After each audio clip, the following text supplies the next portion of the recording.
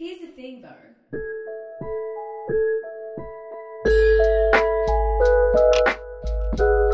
Hello, and welcome to another episode of our podcast, Here's the Thing Though. My name is Saliha and I'm your host for today. I'm here with my producer/editor, Mitch Price. Hello. Before we begin, we'd like to acknowledge the Darug and Ku-ring-gai people who are the traditional owners of the land that we are recording on today. We'd like to pay our respects to all First Nations people past, present and future, and acknowledge that we're recording on stolen land and that sovereignty was never ceded. So Mitch, how's it going? What have you been up to? Nothing too exciting, to be honest. Just hanging out, doing uni work, just being a studious little student. Yeah, it's exam week for Mitch. It's exam week, so Get wrecked. Nothing too exciting. But what about you? It is not exam week for me because I finished uni. Yay. I love not missing exam time and uni stress. But also it just means I'm a bit bored now because Mitch is like the person I socialise with the most. So now that he's busy and studying, I'm like, oh, what do I do with myself? Yeah. But it's been nice because I've caught up with a couple of friends that I don't often see because I've been free in the past week. And yesterday we went to my local beach, which is really not even a beach. It's like a bay near the airport and it's often kind of gross. But we saw like stingrays and like hermit crabs and actual fish like swimming between our feet. And let me tell you, this doesn't happen at my local beach because it's normally pretty nasty. It's very industrial. It's pretty cool. I know. It's very surprising. I've been going there my whole life and I've never seen like any wildlife in this beach. And out of nowhere, saw like three things. We saw like several stingrays. Like we were in like knee deep water and like I turn around to like look at our bags. The next thing you know, there's like stingrays near our feet, like several of them. I was like, what? This is the coolest thing that's like ever happened to me. So It's a bit freaky though. I was pretty scared when they were swarming near our feet and I was like, get out of here. Abort. Mission, get out of the water now.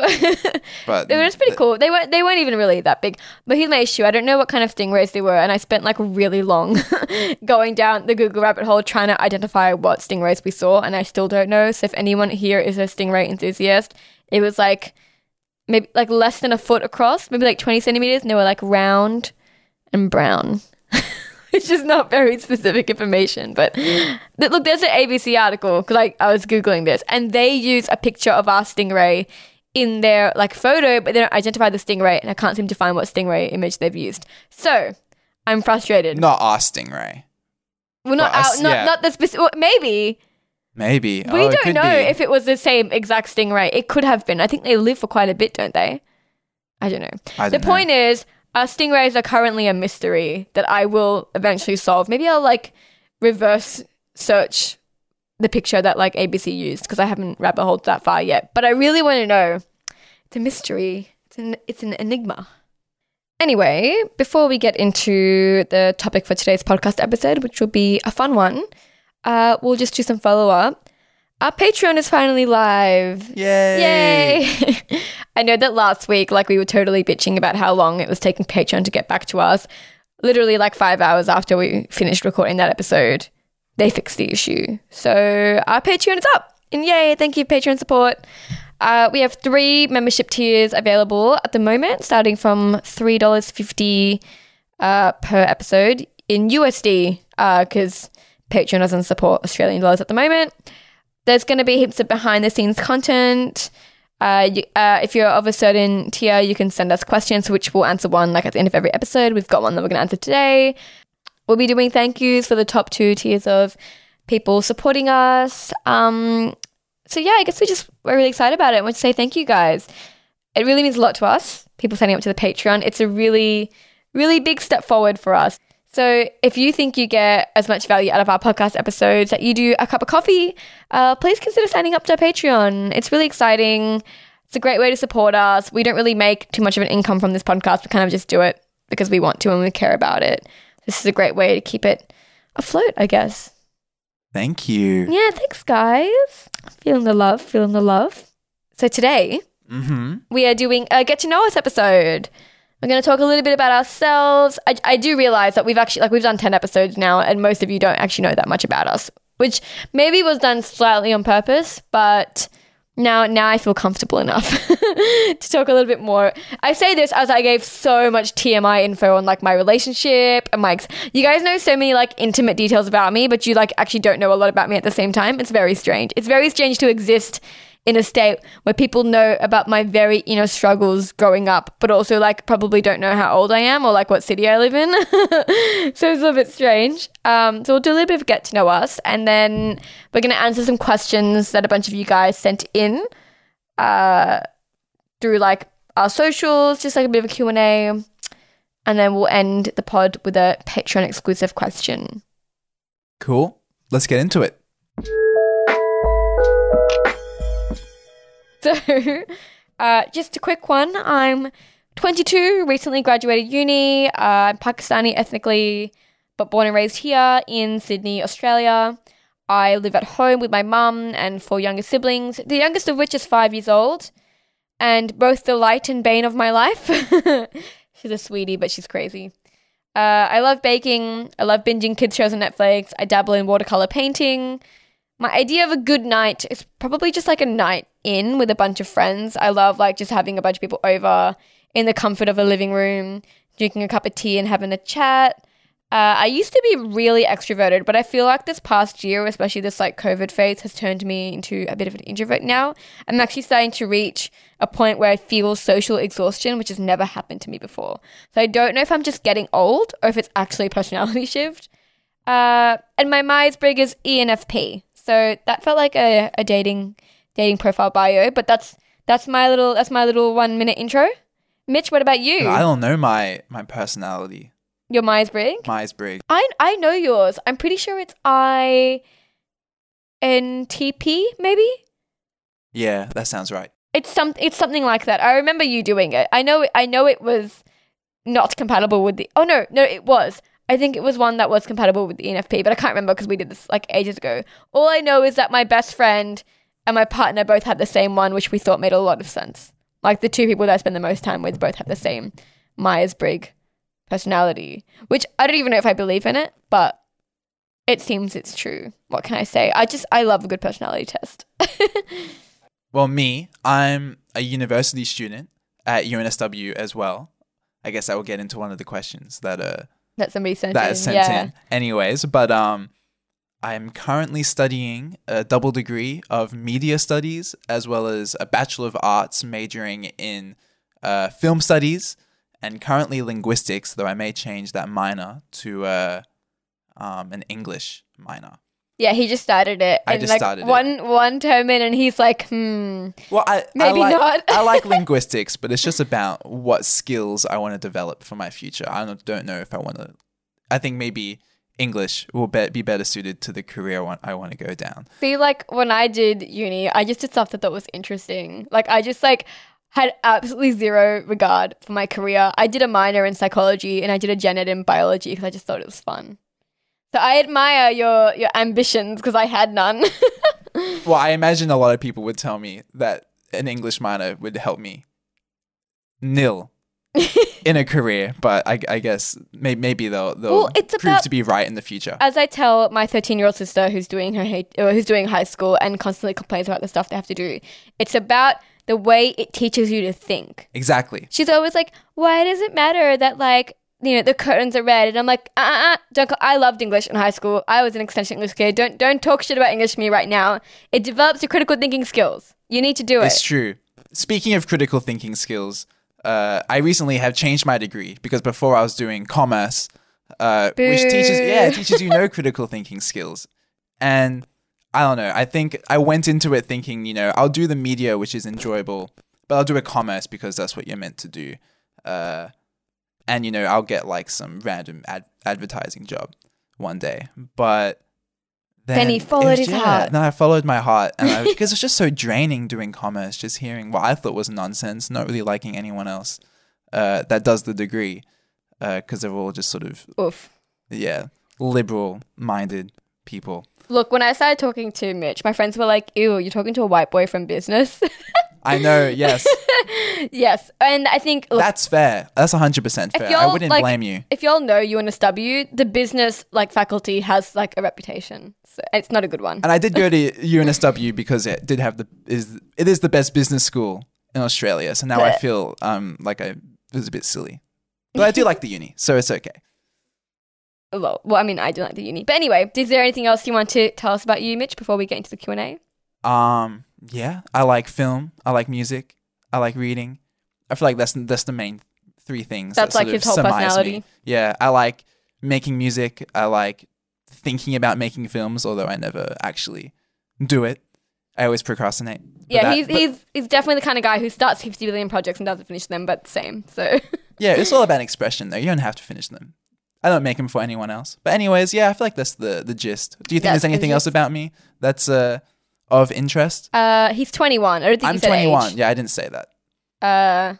Yeah, he's tall white boy. He's 21. And I live at home as well. Yeah, in Sydney too, which makes sense because we live in the same city and we're recording together. Yeah, that's it. Tall white boy from Sydney likes movies and music. Yeah, you know the type. You've met 7 of them today already. Don't worry. Exactly. Oh, I feel so mean. No. Aww. And your feelings hurt, Mitchie. No, it's okay. It's okay. All right. Let's get into the questions that you guys sent. The first one is from Fifi. Thank you, Fifi. How did you both meet and what were your first impressions of each other? Maybe I'll do a little bit of a quick one of how we met and then Mitch can talk about his first impression. Okay. All right. So we met at UNSW, lol, because that's where we both studied. I am was the grader, but I love saying was. I'm pointing out constantly that I finished uni because I finished uni and it's very exciting. But anyway, so Mitch was the first year and I was second year and a lot of my friends were like part of the art society and they would like run events and stuff. So I used to go and hang out there with them.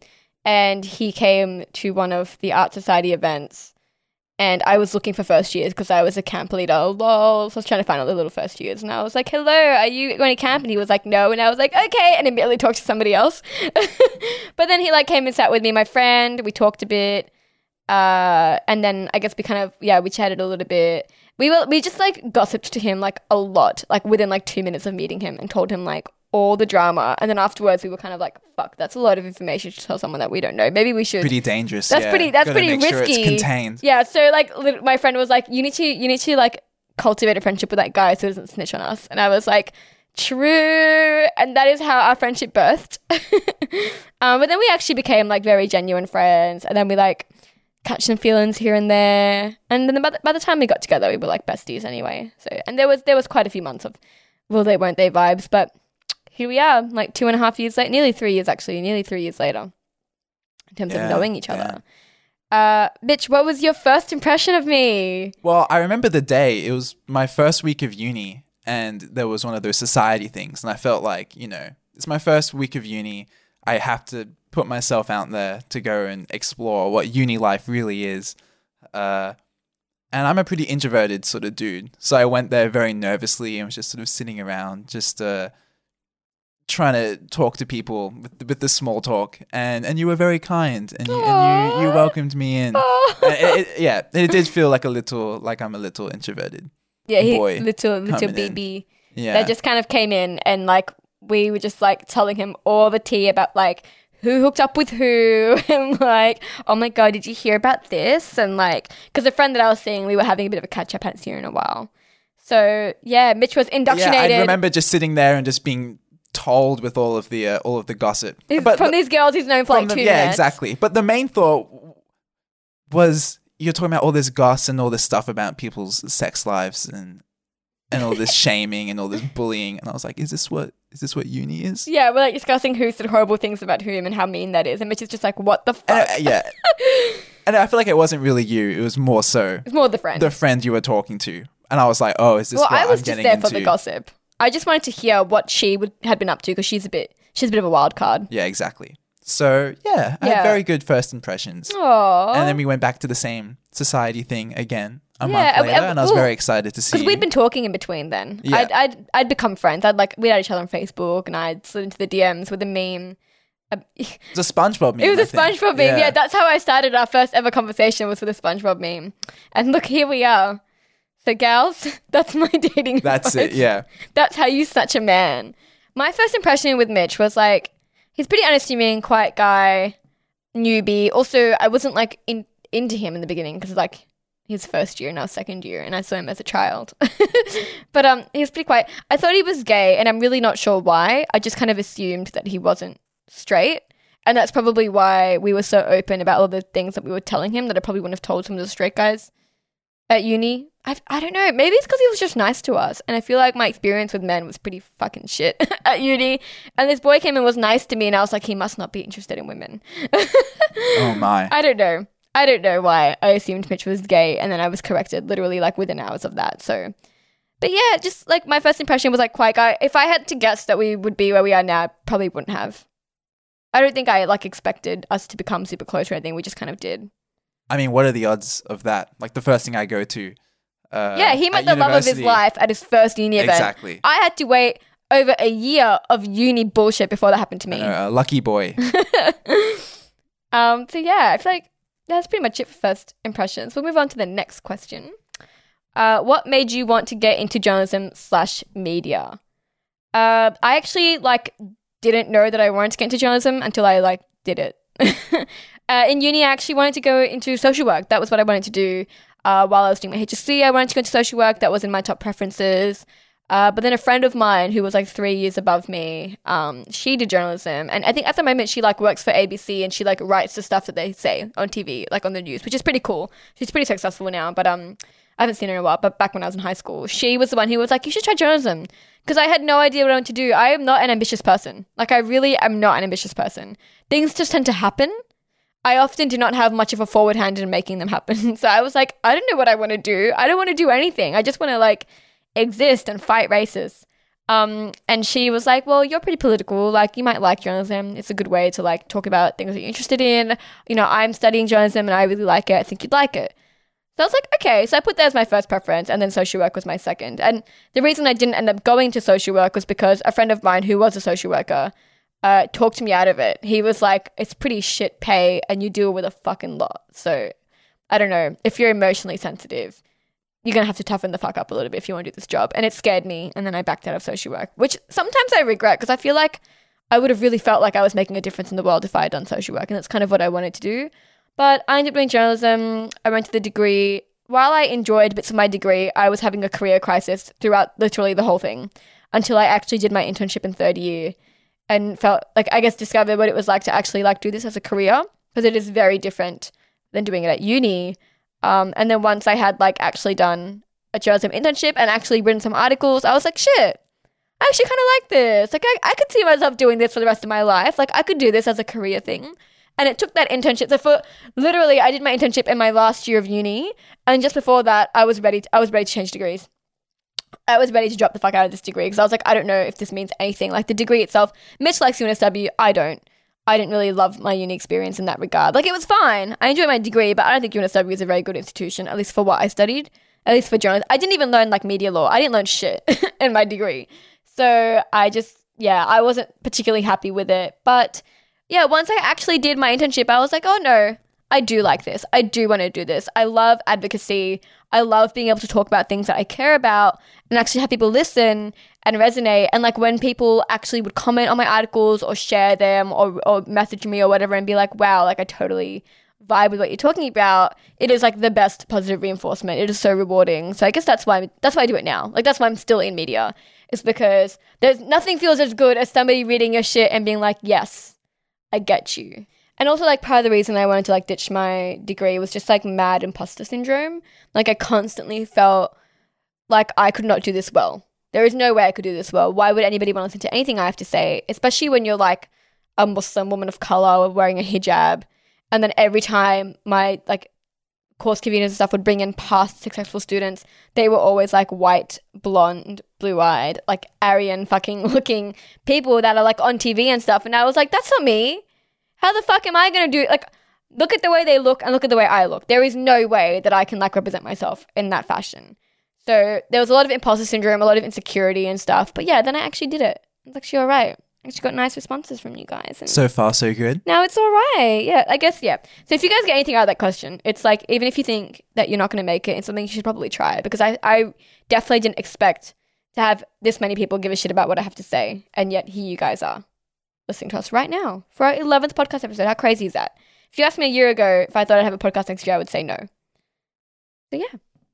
Cool. That actually leads me into the next question, which is, what is your experience with imposter syndrome? You seem very confident and competent, from Emma. Lol. Okay. My first thought when reading this was, wow, look, I fooled them. We've tricked him. We've tricked him. And that's on imposter syndrome. I second guess myself constantly, like literally constantly. We record and edit and upload all of our podcast episodes in like one day. So we'll like every Tuesday we'll get together, record, edit, upload. And let me tell you, every time we listen to the final edit, I'm like, wow, nothing I say makes sense. I am a fraud. I am useless. I have tricked you all into believing me, believing that I have something worthwhile to say, when in reality, I'm just a fool. Who am I? Who am I really? Every fucking Tuesday. I tell you, every Tuesday. Yeah, it's like every week, like this is the week they figure it out. This is the week they find out. This is going to be the week that they realize. And like clockwork, Mitch has to tell me every week that I'm overthinking it. He thinks the episode's fine, blah, blah, blah. It'll be fine. And I'm just like, no, like, I'm just dumb. Like, people just go to this and be like, wow, she's just rambling about nothing. She has nothing. Every week I have this meltdown. And then Wednesday will come around and I will be dying of anxiety because I'm just like, this is it. This is the day I'm going to get torn to pieces. Like, people are going to know. They're going to turn on me. People are going to be like, wow, we thought we knew you, Saliha, but you're just a fraud. And I'm just like ready for backlash. And then, you know, the day goes by fine. And maybe I'll even get some nice messages saying they like the podcast episode. And I'm just like, oh, okay, I guess we're all right for now. And then the next week it'll happen again. So I have mad imposter syndrome literally all the time. I am so insecure all the time. In terms of like, I guess I don't really know how I guess I just deal with it by like good reinforcement by friends and family. Like Mitch has to stand there and be like, you are doing okay. It is fine. You are not a fraud. I think what you had to say was interesting and good, and I'm sure somebody else will as well. And he has to like tell me that, because otherwise I'm like, that's it. You know, this is terrible. What are we doing? Why did we even start this? This was a mistake. And I just spiral. It's also why I'm like really bad at posting on Instagram. I'm sure you guys, I post like once a week, if that, and it's like for the podcast episode. But it just gives me a lot of anxiety. I am so terrified of backlash, or you guys thinking that I'm just an idiot or whatever. And I just think that like I have quite a bit of previous experience with being trolled, which a lot of you guys might know anyway, online, and just having a lot of like right-wing, you know, haters in my comments or my DMs threatening me and stuff. So it's kind of made me pretty anxious about putting up posts on Instagram and having like social presence. And it's why I literally haven't put up a post for over a week now, I think. I'm so behind in like all the posts that I want to put up, but it's just really hard to like do it. It's like a mental process every time where I have to sit there and I have to like talk myself into it. I have to hype myself. I have to like talk myself up because I'm just so used to like being a bit afraid, especially initially. Even though the hate and all that has died down quite a bit, I've not recovered. Sometimes I wonder if I've got like some very mild like trauma or like anxiety or PTSD or something that like is preventing me from doing it, because it's that bad. I feel like that's just sort of the reality of putting yourself out there and being somewhat of a public personality type. I mean, I feel the same. I feel very confident with the production of this podcast, for example. And then when I'm doing it, I'm like, I'm a big failure. Even now we're having some issues and I'm just like, oh no, like what am I doing? I'm way in over my head for this little podcast production. And I feel the same about, you know, what I want my future career to be is, I guess, to be writing and do something somewhat academic. And I get a lot of support, a lot of people telling me, hey, this is what you should do, this is what you should do. And I think about it and I get some moments of bursts of like manic, like, yes, I can do this, just followed by, oh no, like, what have I tricked done? them. Like they don't really know who I am. They don't really know my ability. And it's tough. But I think the best thing you can do is hear the voices of people in the position that you want to be and hear that they themselves say, you know, I feel like I'm an imposter. I feel like I'm not good enough for this. You know, I like film, and when I hear directors that of films, I really love talking about how every day feels like they're fucking up and every day feels like a massive mess. I'm like, oh, I feel a bit better about my own insecurities. Like, same. Yeah. And if they're like feeling like that, like that way every day and I still admire them, maybe people still admire me. Exactly. Yeah. I mean, for me, it's just like I just need like the support constantly. Like I just need the reassurance constantly from people whose opinion I value, because otherwise I'm spiraling. Lol. We love anxiety and imposter syndrome, but what can we do? But yeah, I think just surround yourself with like positive influences and remind yourself that even the people you admire feel this way. But we'll move on to the next question. What made you want to start a podcast? From Jenna. Look, I like to talk. Mitch likes to edit. Perfect. No, I feel like, I mean, Mitch is definitely the reason we have a podcast today. Like, he's the one who pushed me to do it, because I kind of wanted to do one for a while just because I like talking. And it's probably my stronger thing. Like, I like writing as well, but writing I find quite draining, whereas I don't find talking as draining. I guested on a friend's podcast a while ago, and that was when I was like, oh shit, I actually loved this. Like, I loved talking on the podcast and I really felt like I was in my element. And then I was like, shit, maybe I should do this. Like, maybe, like, it seems a bit hard, but I feel like we could do it. And then I told Mitch about it and he was like, yeah, I can do the editing stuff for you. It'd be good.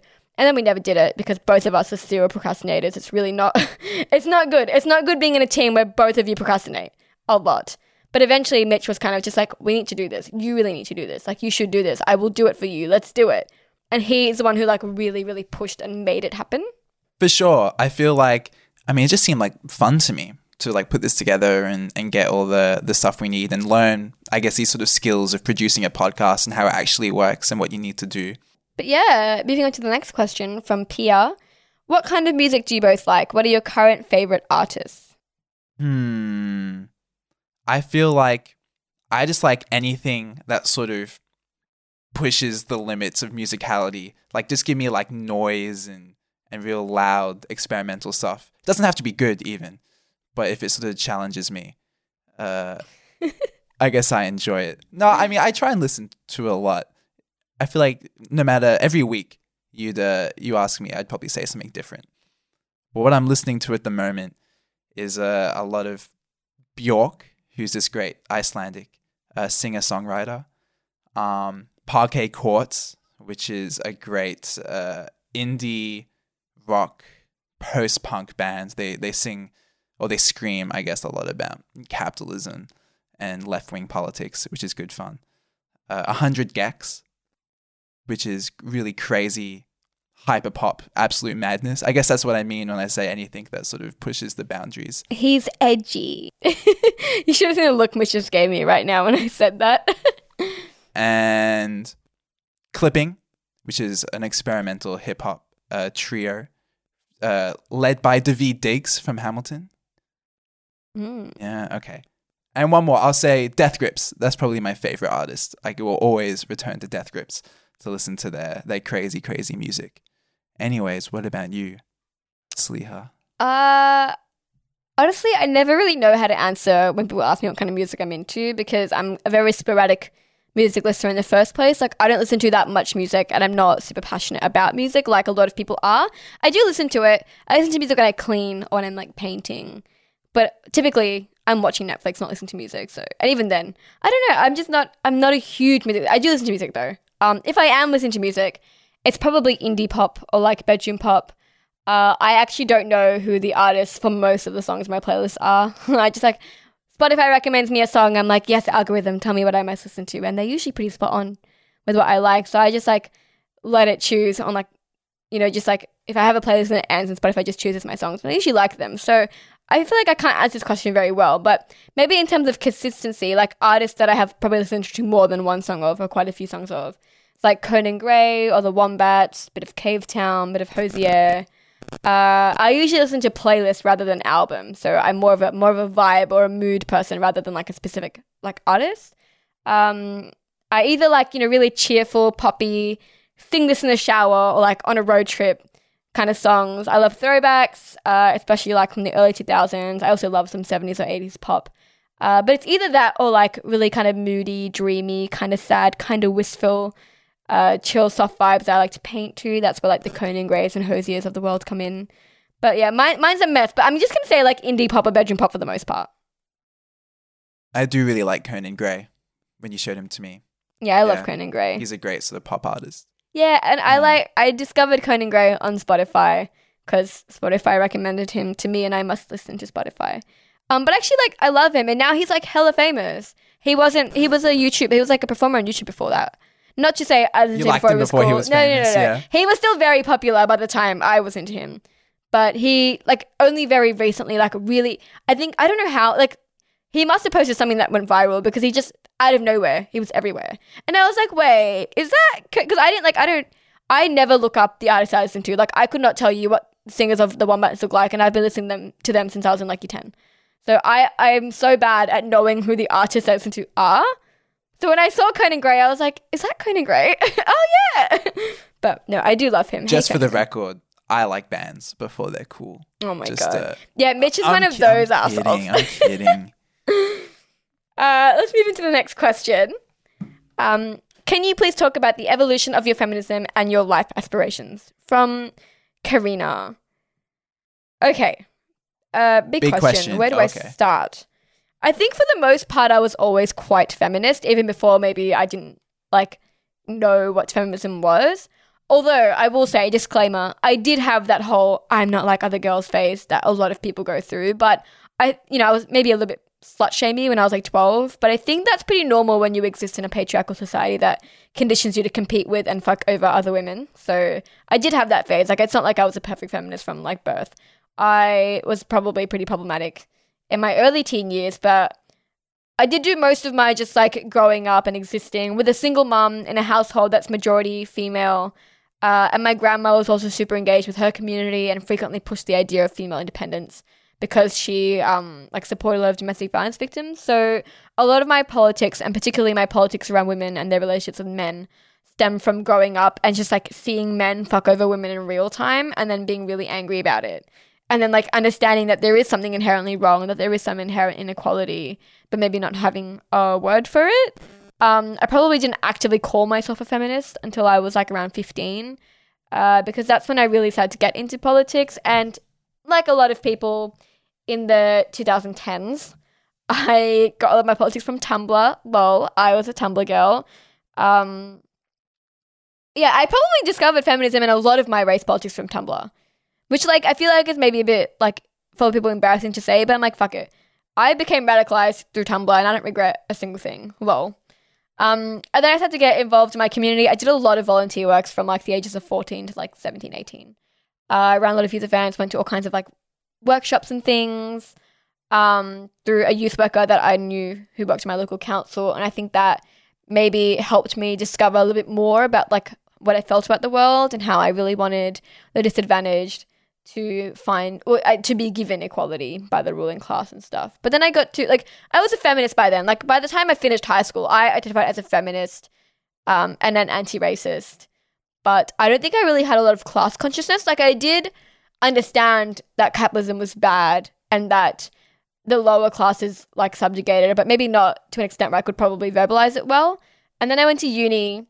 Because, like, I'd never done any political readings in high school. Like, I wasn't politically well read or anything like that. All the politics that I had were from, like, just discussions with friends or, like, Tumblr or, like, just seeing in real time oppression and being upset about it. But it wasn't very refined.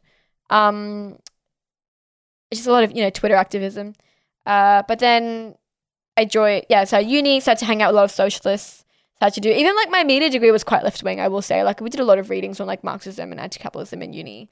That and then becoming friends with all the socialism, all the socialists really helped me develop some sense of class consciousness and like an actual, like, legitimate anger towards capitalism. And like then I, like, really became, I think, an anti-capitalist. And now my feminism is very rooted in anti-capitalism and anti-colonialism. So while I call myself a feminist, like, I do call myself, I think feminism is obviously worth talking about, but I actually do think that the struggle is in class.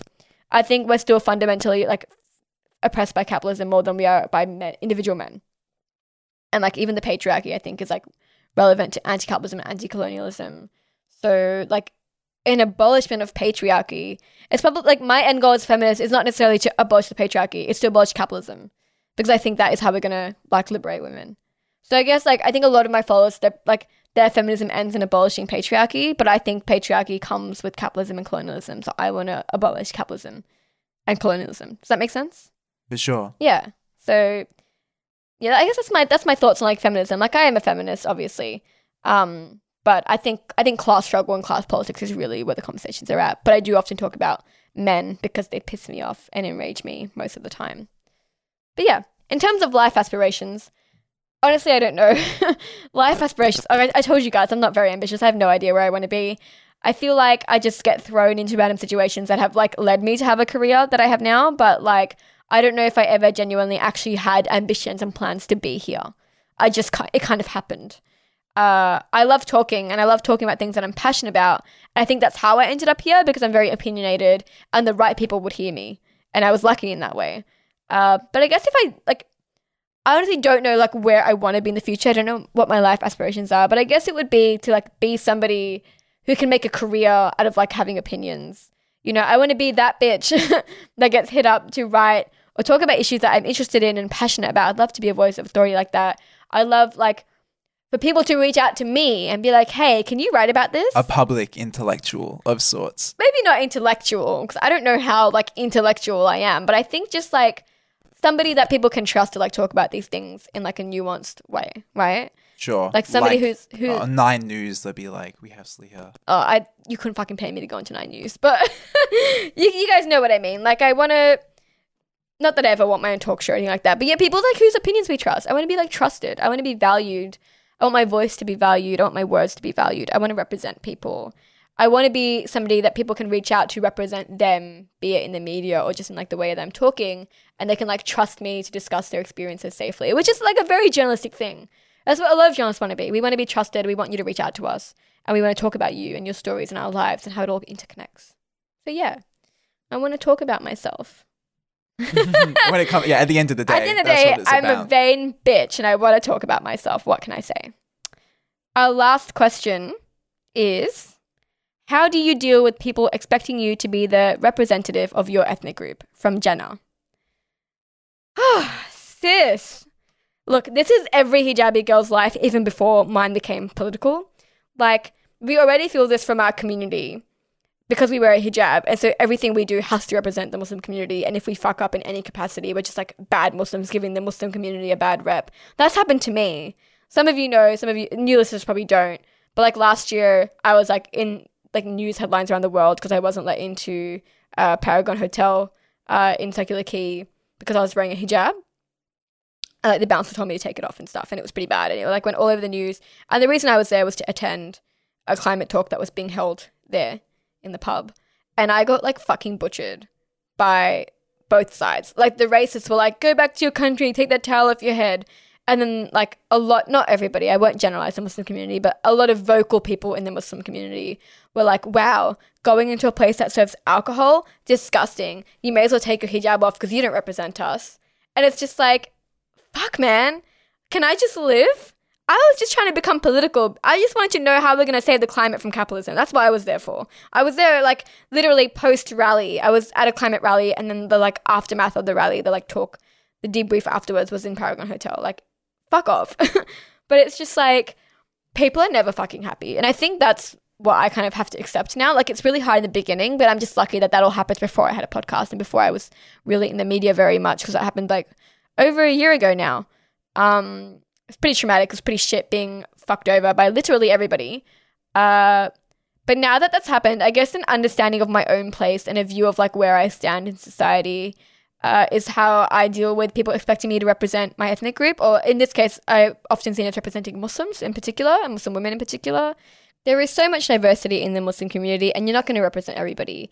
And people might expect you to do that, but you just have to be honest and you have to be clear. I do think that when I talk, I do often mention that I am talking for myself, or that I'm only talking for people who relate to my experiences. It's especially hard as a Muslim woman because you have a lot of people constantly criticizing like how you're representing your religion in particular. It's not even like ethnicity, it's religion, which is, I mean, there's 1 billion Muslims in the world. You know, there's a lot of diversity in how we think and feel and speak. For me, it's just like trying to avoid being gaslit and reminding myself that like my experiences and thoughts are real and they are valid. And I am Muslim, therefore all my experiences represent Muslim women because I am a Muslim woman. And it's not like my experiences are 100% unique. They're not. So I guess it's just like knowing that you don't owe people shit. in that regard, that just existing as you are is representing your group of people that you belong to, because you are part of that group and you are you know? I think in particular, just like, I do get why people want you to represent them in a certain way, especially when you're from an ethnic minority or you're Muslim, because there's so very few of us in the media. You know, I remember when like Zayn Malik got really popular and we were all so excited for him to represent us as Muslims, and then he was kind of like, lol, psych, I'm not really religious and I'm not really Muslim. And we were so sad and we were so devastated, even though like it's none of our business. But it's just like, I get the desire to want representation. So I think I deal with it in a way where I try to be empathetic, and I'm like, I get that you want this representation. I get you want somebody to speak for you, but also I can't be everything at once. And I understand my limits and I understand my boundaries, and I'm pretty careful with them. Right, well, that's all for the questions that were like sent in. We do have one Patreon question. So what we're going to be doing is, for a couple of the tiers on our Patreon, you can send in questions and then we'll randomly answer one every week from the questions that we have. So this week, our question is from Katie. She said, what are your thoughts on people that say, doesn't claiming you're marginalized perpetuate your marginalization? I profoundly disagree with this statement, but it's one I've heard from a few people, and I would be interested to discuss or know how prevalent this is. I've actually never had anyone say that to me. I've never had anybody say that because I'm claiming I'm marginalized, I perpetuate marginalization. That seems like some real right wing shit. Like, because you say people are racist to you. Like, what? I agree with you, Katie, in that I profoundly disagree with this statement. Stating a truth isn't what makes it true. Like, what makes it true is that it exists. Us claiming that we're marginalized is not perpetuating it. It's just putting a name to something that's happened for like a very, very long time. We were marginalized far before we knew it. A lot of us didn't even really understand it because we only like kind of understood our internalized racism or sexism or misogyny or whatever quite recently. Up until then, we probably didn't even know we were marginalized, and that didn't stop us from being marginalized. I don't know who was saying that to you, but I really wouldn't bother arguing with them. Well, I imagine it's people who say like, you know, we need to resist racism by seeing everyone as the same. Like, you don't acknowledge color. It's like by dividing people, by saying there are black people and there are white people and there are people of color, is reinforcing those divisions, which isn't true, but it's a centrist sort of right-wing talking point. Yeah, it's very much like a gaslighting tactic that a lot of like right-wing Facebook keyboard warriors will bring up a lot. I think it's pretty toxic and disingenuous because it's definitely that I don't see color, or wow, like why do you have to be so divisive when you call out somebody being racist? This is the kind of gaslighting that we talked about in our white feminism episode, of just people like calling you aggressive or angry or blaming you for your own victimization. That's what this is. It is gaslighting. It is just fundamentally untrue, and it's disingenuous. And somebody who actually like is saying that shit to you, I guarantee you they don't believe it. They're just like, they're fucking around with you.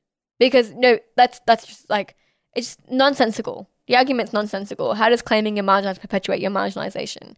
It just puts a name to something that you're suffering from, because naming it is the first step to like acknowledging it and then dismantling it, right? Yeah, it's not gonna disappear by just ignoring it. If we don't speak about it or don't think about it, the material systemic structures that reinforce racism aren't gonna evaporate. Yeah. So I guess my thoughts on that are that statement's ridiculous.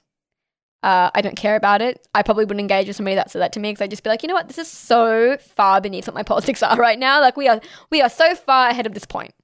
This person is at a place where they're claiming that racism doesn't exist, essentially. Like I can't even interact with that. I just can't even waste my time with that. And if I was you, I wouldn't waste your time arguing with someone who says that, which I know is maybe a bit unpopular. People are always like, oh, how are people going to learn if you don't teach them? Yeah, but you also need somebody willing to learn to you, like willing to learn, willing to listen to you. And that shit is disingenuous. That is not somebody that actually wants to learn about racism. And you probably shouldn't waste your time arguing with people and expending your emotional labor when they are just there to rile you up, which is why I think this is. They don't deserve it. Yeah. Cool. Well, I guess we're done for today then. We will be posting some bonus content on our Patreon, so if you sign up to that. Some outtakes, another question that we're answering, that'll be on there. So if you want some more bonus questions or want to know a little bit more about us and our opinions on things, sign up to the Patreon. Cool. Thanks for listening. I just want to say that this episode is sponsored by you, our listeners. We have a few Patreons that we want to thank today. Specifically, Bronte Fordham, Beck Kayuana, and Katie McCall. If you thought our discussion today was interesting, thought-provoking, or something you learned from, please consider donating to our Patreon at patreon.com/Sliha.